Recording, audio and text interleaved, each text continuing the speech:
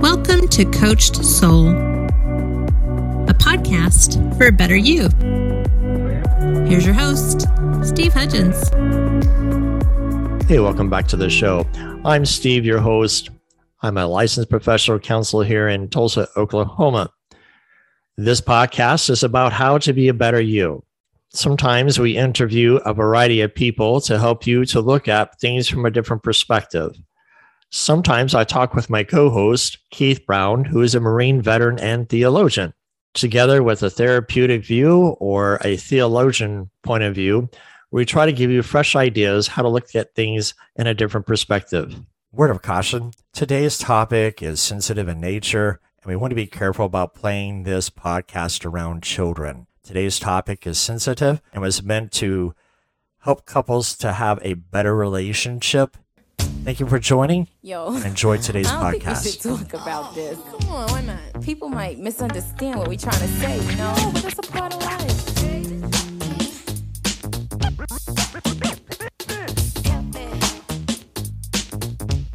Come on. Let's talk about sex, baby. Let's talk about you. And thank you to Salt and Pepper for that introduction to today's topic. Welcome back to Coached Soul. Today with me is a very special guest. She's our new Dr. Ruth. Back in the day, it's Tracy Owen. Tracy, welcome. Thank you, Steve. Tracy, kind of tell us a little bit about you to our listeners and exactly what it is that you do. Okay, well, gosh, that's loaded, right? I'm Tracy. I'm a nurse. I've been a nurse for 33 years. I've been taking care of the human body and the human experience for almost 4 decades. I am a wife, I'm a mother, I'm a grandmother. I have a huge family, and that's probably what has always held me in Oklahoma is that I'm a very family-centered person. In my long career, about 13 years ago, I went to Cancer Treatment Centers of America, and which was quite a calling in my life. Like, in a good redheaded Irish way, I argued with the Lord as he was sending me on this mission to Cancer Treatment Center. And then finally was like, okay, I'm going to give it a try. Well, of course, because that was a place I was supposed to be, it was a very fulfilling, wonderful experience for me. And I was a care manager, so I was taking care of people with a cancer diagnosis and their partners and their families as they went through the journey of treatment. And on that journey with folks, I really came to see how sexuality and intimacy and relationship roles and experiences are changed through the cancer journey. And as I started looking for help for folks, I was struggling to find help. And it turned out that the further I dug, the more I realized we had this huge gap in our healthcare model where we're truly impacting people's lives every day with different treatments and medications, but we're not doing a good job of educating them about them and helping them find their way through those changes. So again, I felt that intense calling in my life that this was the place I was to serve. And it went right along with the fact that my husband and I had been called into marriage ministry about the same time. So, you know how you look back in your life and you can see where the Lord's moving along and you're just kind of clueless to the plan, but yet then all of a sudden the plan is like in front of your face. So I went back to school to University of Michigan to become a sexuality counselor and a sex educator, and then went on to do a certification through AASECT, which is the American Association of Sexuality Educators, Counselors, and Therapists. So basically, people have commonly heard of a sex therapist. And my role was, when we went into that program, if you had a mental health-based licensure, you became a sex therapist. So an LPC, an LMFT, licensed clinical social worker. Those of us that came in with medical-based licensure, nurse, PA, nurse practitioner, physician, we became sex counselors. So really, it's just kind of where sex therapy is going to have heavy focus in brain with some transition to body. Mine is heavy focus in body with transition into brain, because of course we can't separate the two.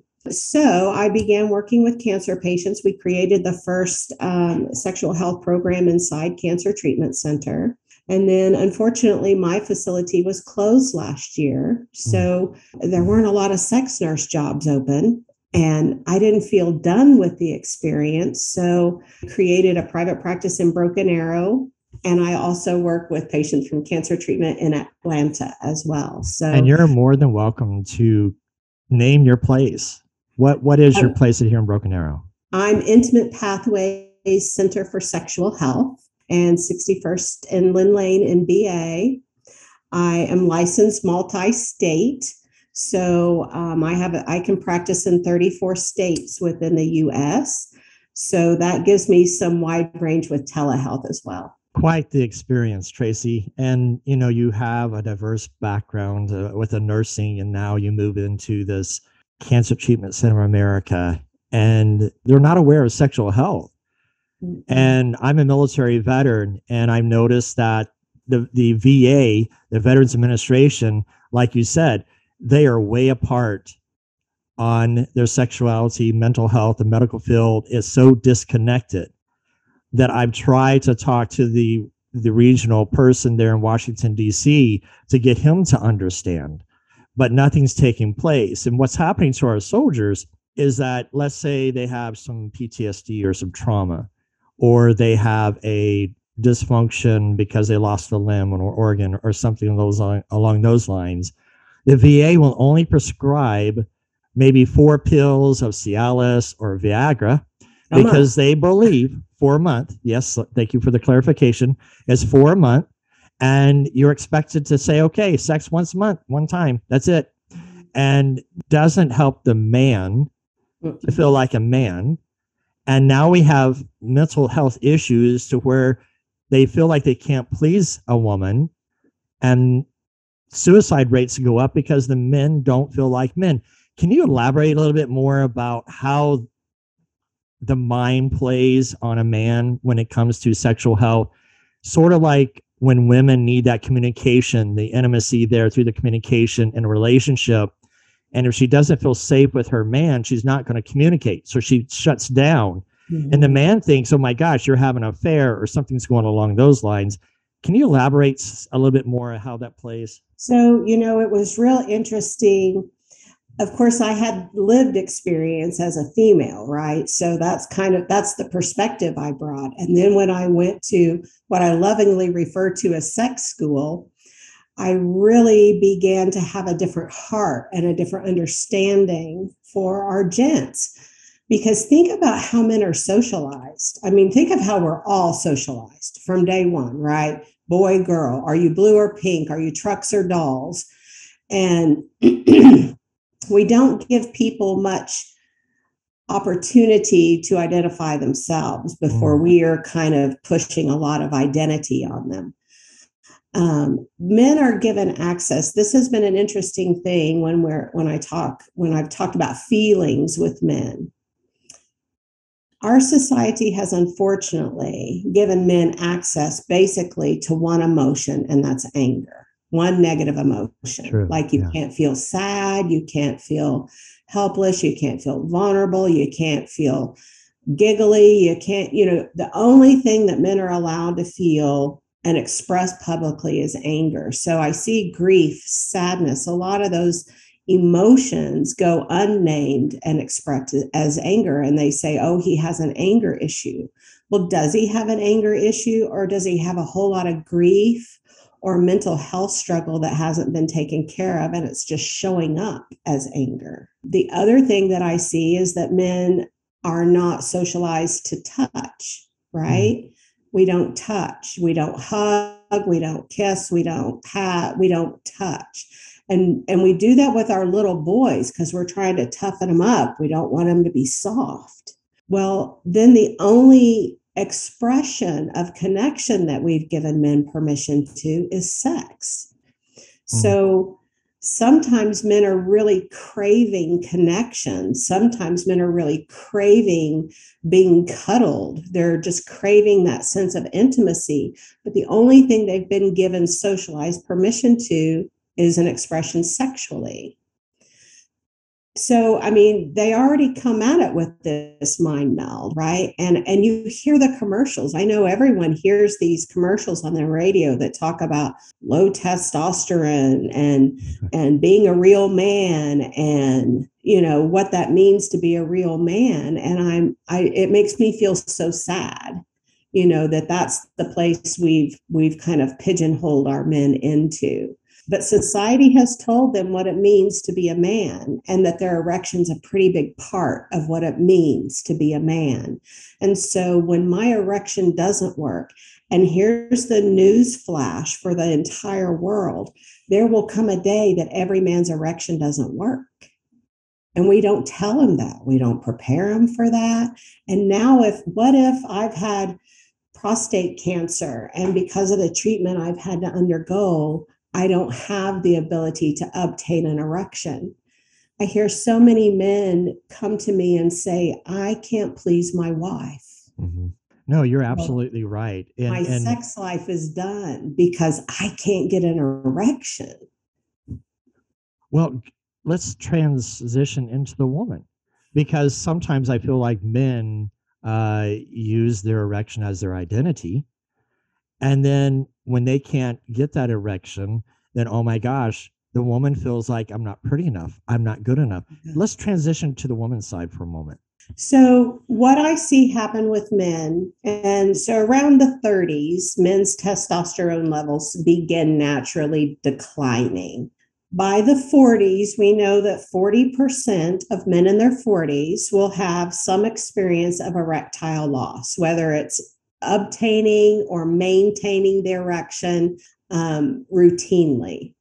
And so when that happens, mankind really goes inward and becomes, gets really in his head with these voices of being a man. And so in that anxiety that he's feeling, in that grief and anxiety and wondering that he's got, he's pulling away from his woman. So maybe he's not touching her. Maybe he's not patting her when he walks past her. For the last 20 years, when he's walked past her and she's at the kitchen sink, he smacks her on the rear in a very loving way. But he's not doing that anymore. And he's not kissing her, and he's not cuddling at bedtime. And so what that woman then is thinking, so all the time it's him, like, I don't want to get something started that I can't finish. Or the last time I tried to do this, it failed and I felt horrible. So I don't want to do this again. So I'm not going to do things that put me in that position. And meanwhile, she's over here like, okay, what's the deal? He's patted me every day for the last 20 years on the booty. And for the last month, there's been nothing. And he doesn't hold me. And oh my gosh, I've gained weight. I mean, I know I gained weight since we got married. So I probably need to go on a crash diet, and I need to do a lot of exercising, and I need to get my hair redone, because he no longer finds me attractive anymore. Mm-hmm. And what does that mean if my husband's not attracted to me? Oh, well, gosh, he's probably going to go have an affair. Or is he already having an affair? I mean, it's just the mind games between the two are so burdensome and so heavy that it makes it difficult to turn toward each other in that conversation. Well, when you have a lack of communication, because, there's fear that's there, because I'm afraid to talk to my husband because I'm afraid of how he's going to react. Mm-hmm. And the husband can be reactive in such a way that it causes her to shut down. Absolutely. And then it's the vice versa. She's afraid. And, faith-based, you think of Adam and Eve when they ate of the fruit, their eyes were open. Instead of Adam saying, hubba, hubba, he says, no, cover up with these fig leaves. It doesn't help a woman's self-esteem. So it's difficult when you have relationships and these mind games get there. Mm-hmm. Talk about a little bit about how a woman connects with a man with her communication, and how a man connects with a woman. So when I hear that, I think about a Christian comedian, Mark Gungor. Have you ever heard of him? Oh yeah, he's good. Now, he does this skit of his brain, her brain. Mm-hmm. And I've had couples watch that endlessly for many years because I love the representation that he gets. his presentation of it can be a little off for me. So I have to like kind of ferret that out of my brain, but his message is so good. So he talks about the man brain, and it's this huge warehouse full of boxes. And inside each of these little cubbies is another box. And each of those boxes is a part of life. So the car box, the lawn box, the grocery box, the work box. And he only takes one out at a time. And the boxes never touch. And when he's done with that box, he puts the box up. And he does explain that men actually do have nothing boxes.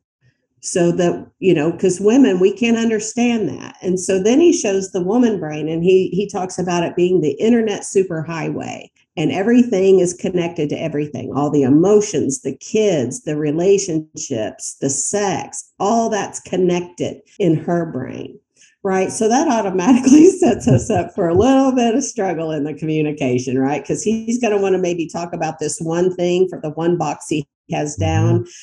And she's going to want to talk about 52 things that have something to do with that one box. Right. Women's brains are like spaghetti. Of course, I'm always thinking about food anyway. So women's brains like spaghetti. They're always touching. Yes, always. Intersecting. And then you forget the man's box of fix it. Yes. He's got a fix it box. He's always trying to fix because he wants to problem solve. Because that's who he is very naturally and very socially, right? So there's a natural piece of that, I think, of the man as he was designed by the Lord, but I think there's also the man that is socially kind of put in those boxes of being fixers. And the problem is that now we live in a society where women have a much different voice than they used to have. I am probably one of those women. I know my husband and I had to create some language around this, because if I came home from work and I'm talking about my day, which tends to end up being a gripe session sometimes, right?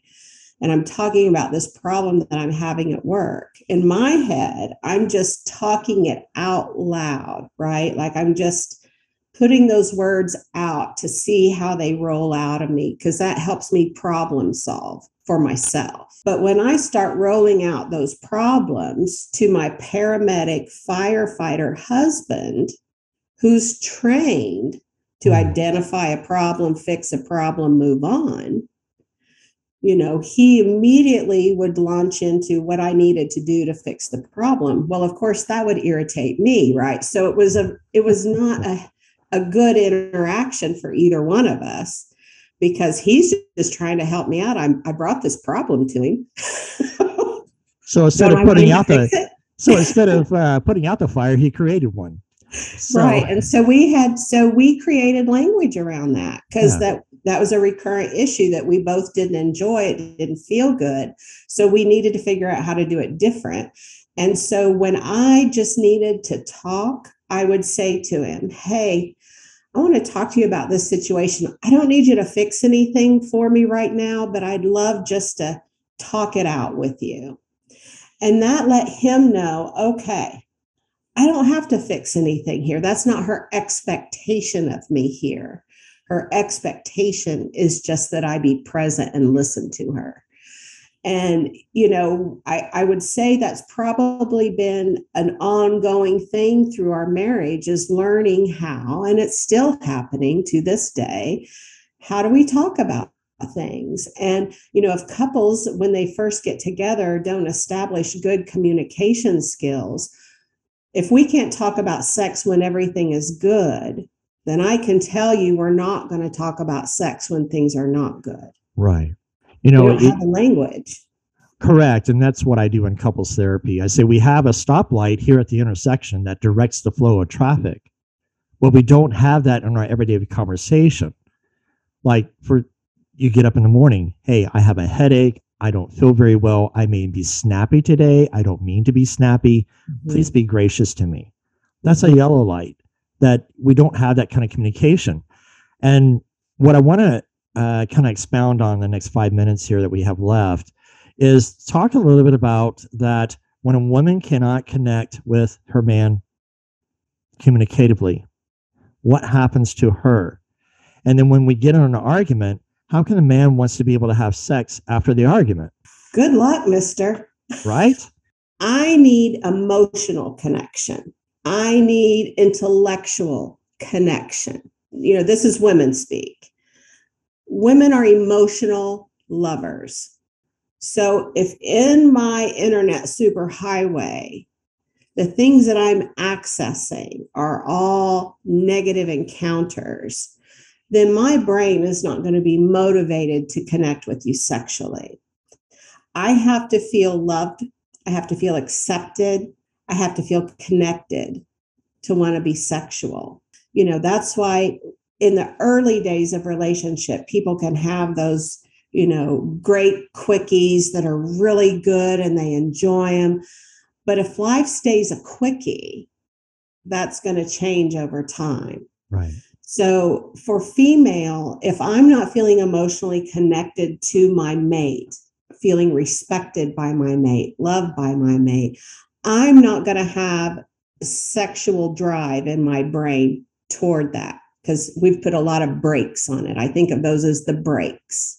When I'm mad at you, there are people who really enjoy that high adrenaline, after a fight sex, but it usually doesn't last long in the relationship. That's usually pretty short-lived where that can be a passionate positive. Again, I've heard this adage of if you want to get down here with a woman, you've got to start here and here. But for a man, if you want to get here and here, you got to start down there. And so, it's one of those things I have on a list to ask God about, like, how come we're driving in different directions here? I can see you, but our audience can't. So when you say here and here for a woman, it's below the waist. It's below the waist. Right. I want to get to the love triangle. There you go. But I've got to start in her brain and her heart to get there. There you go. And then for men, for men, their access, because they've been socialized that sex is connection.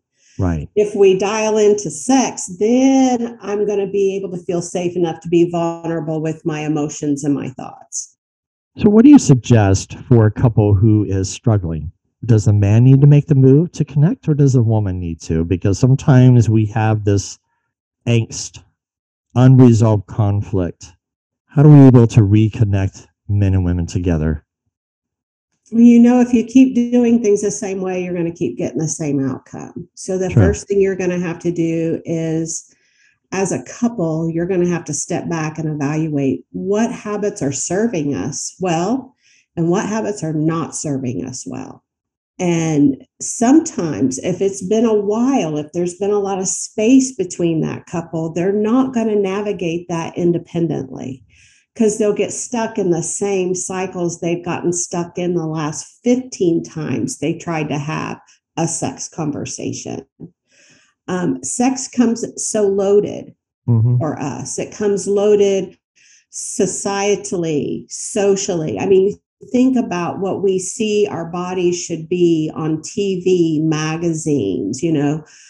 What does sex look like socially? Men, because we don't step into healthy conversations with people and stage them from their infancy up, because we don't have healthy conversations. Right. Our men are turning to porn type environments to learn about sex.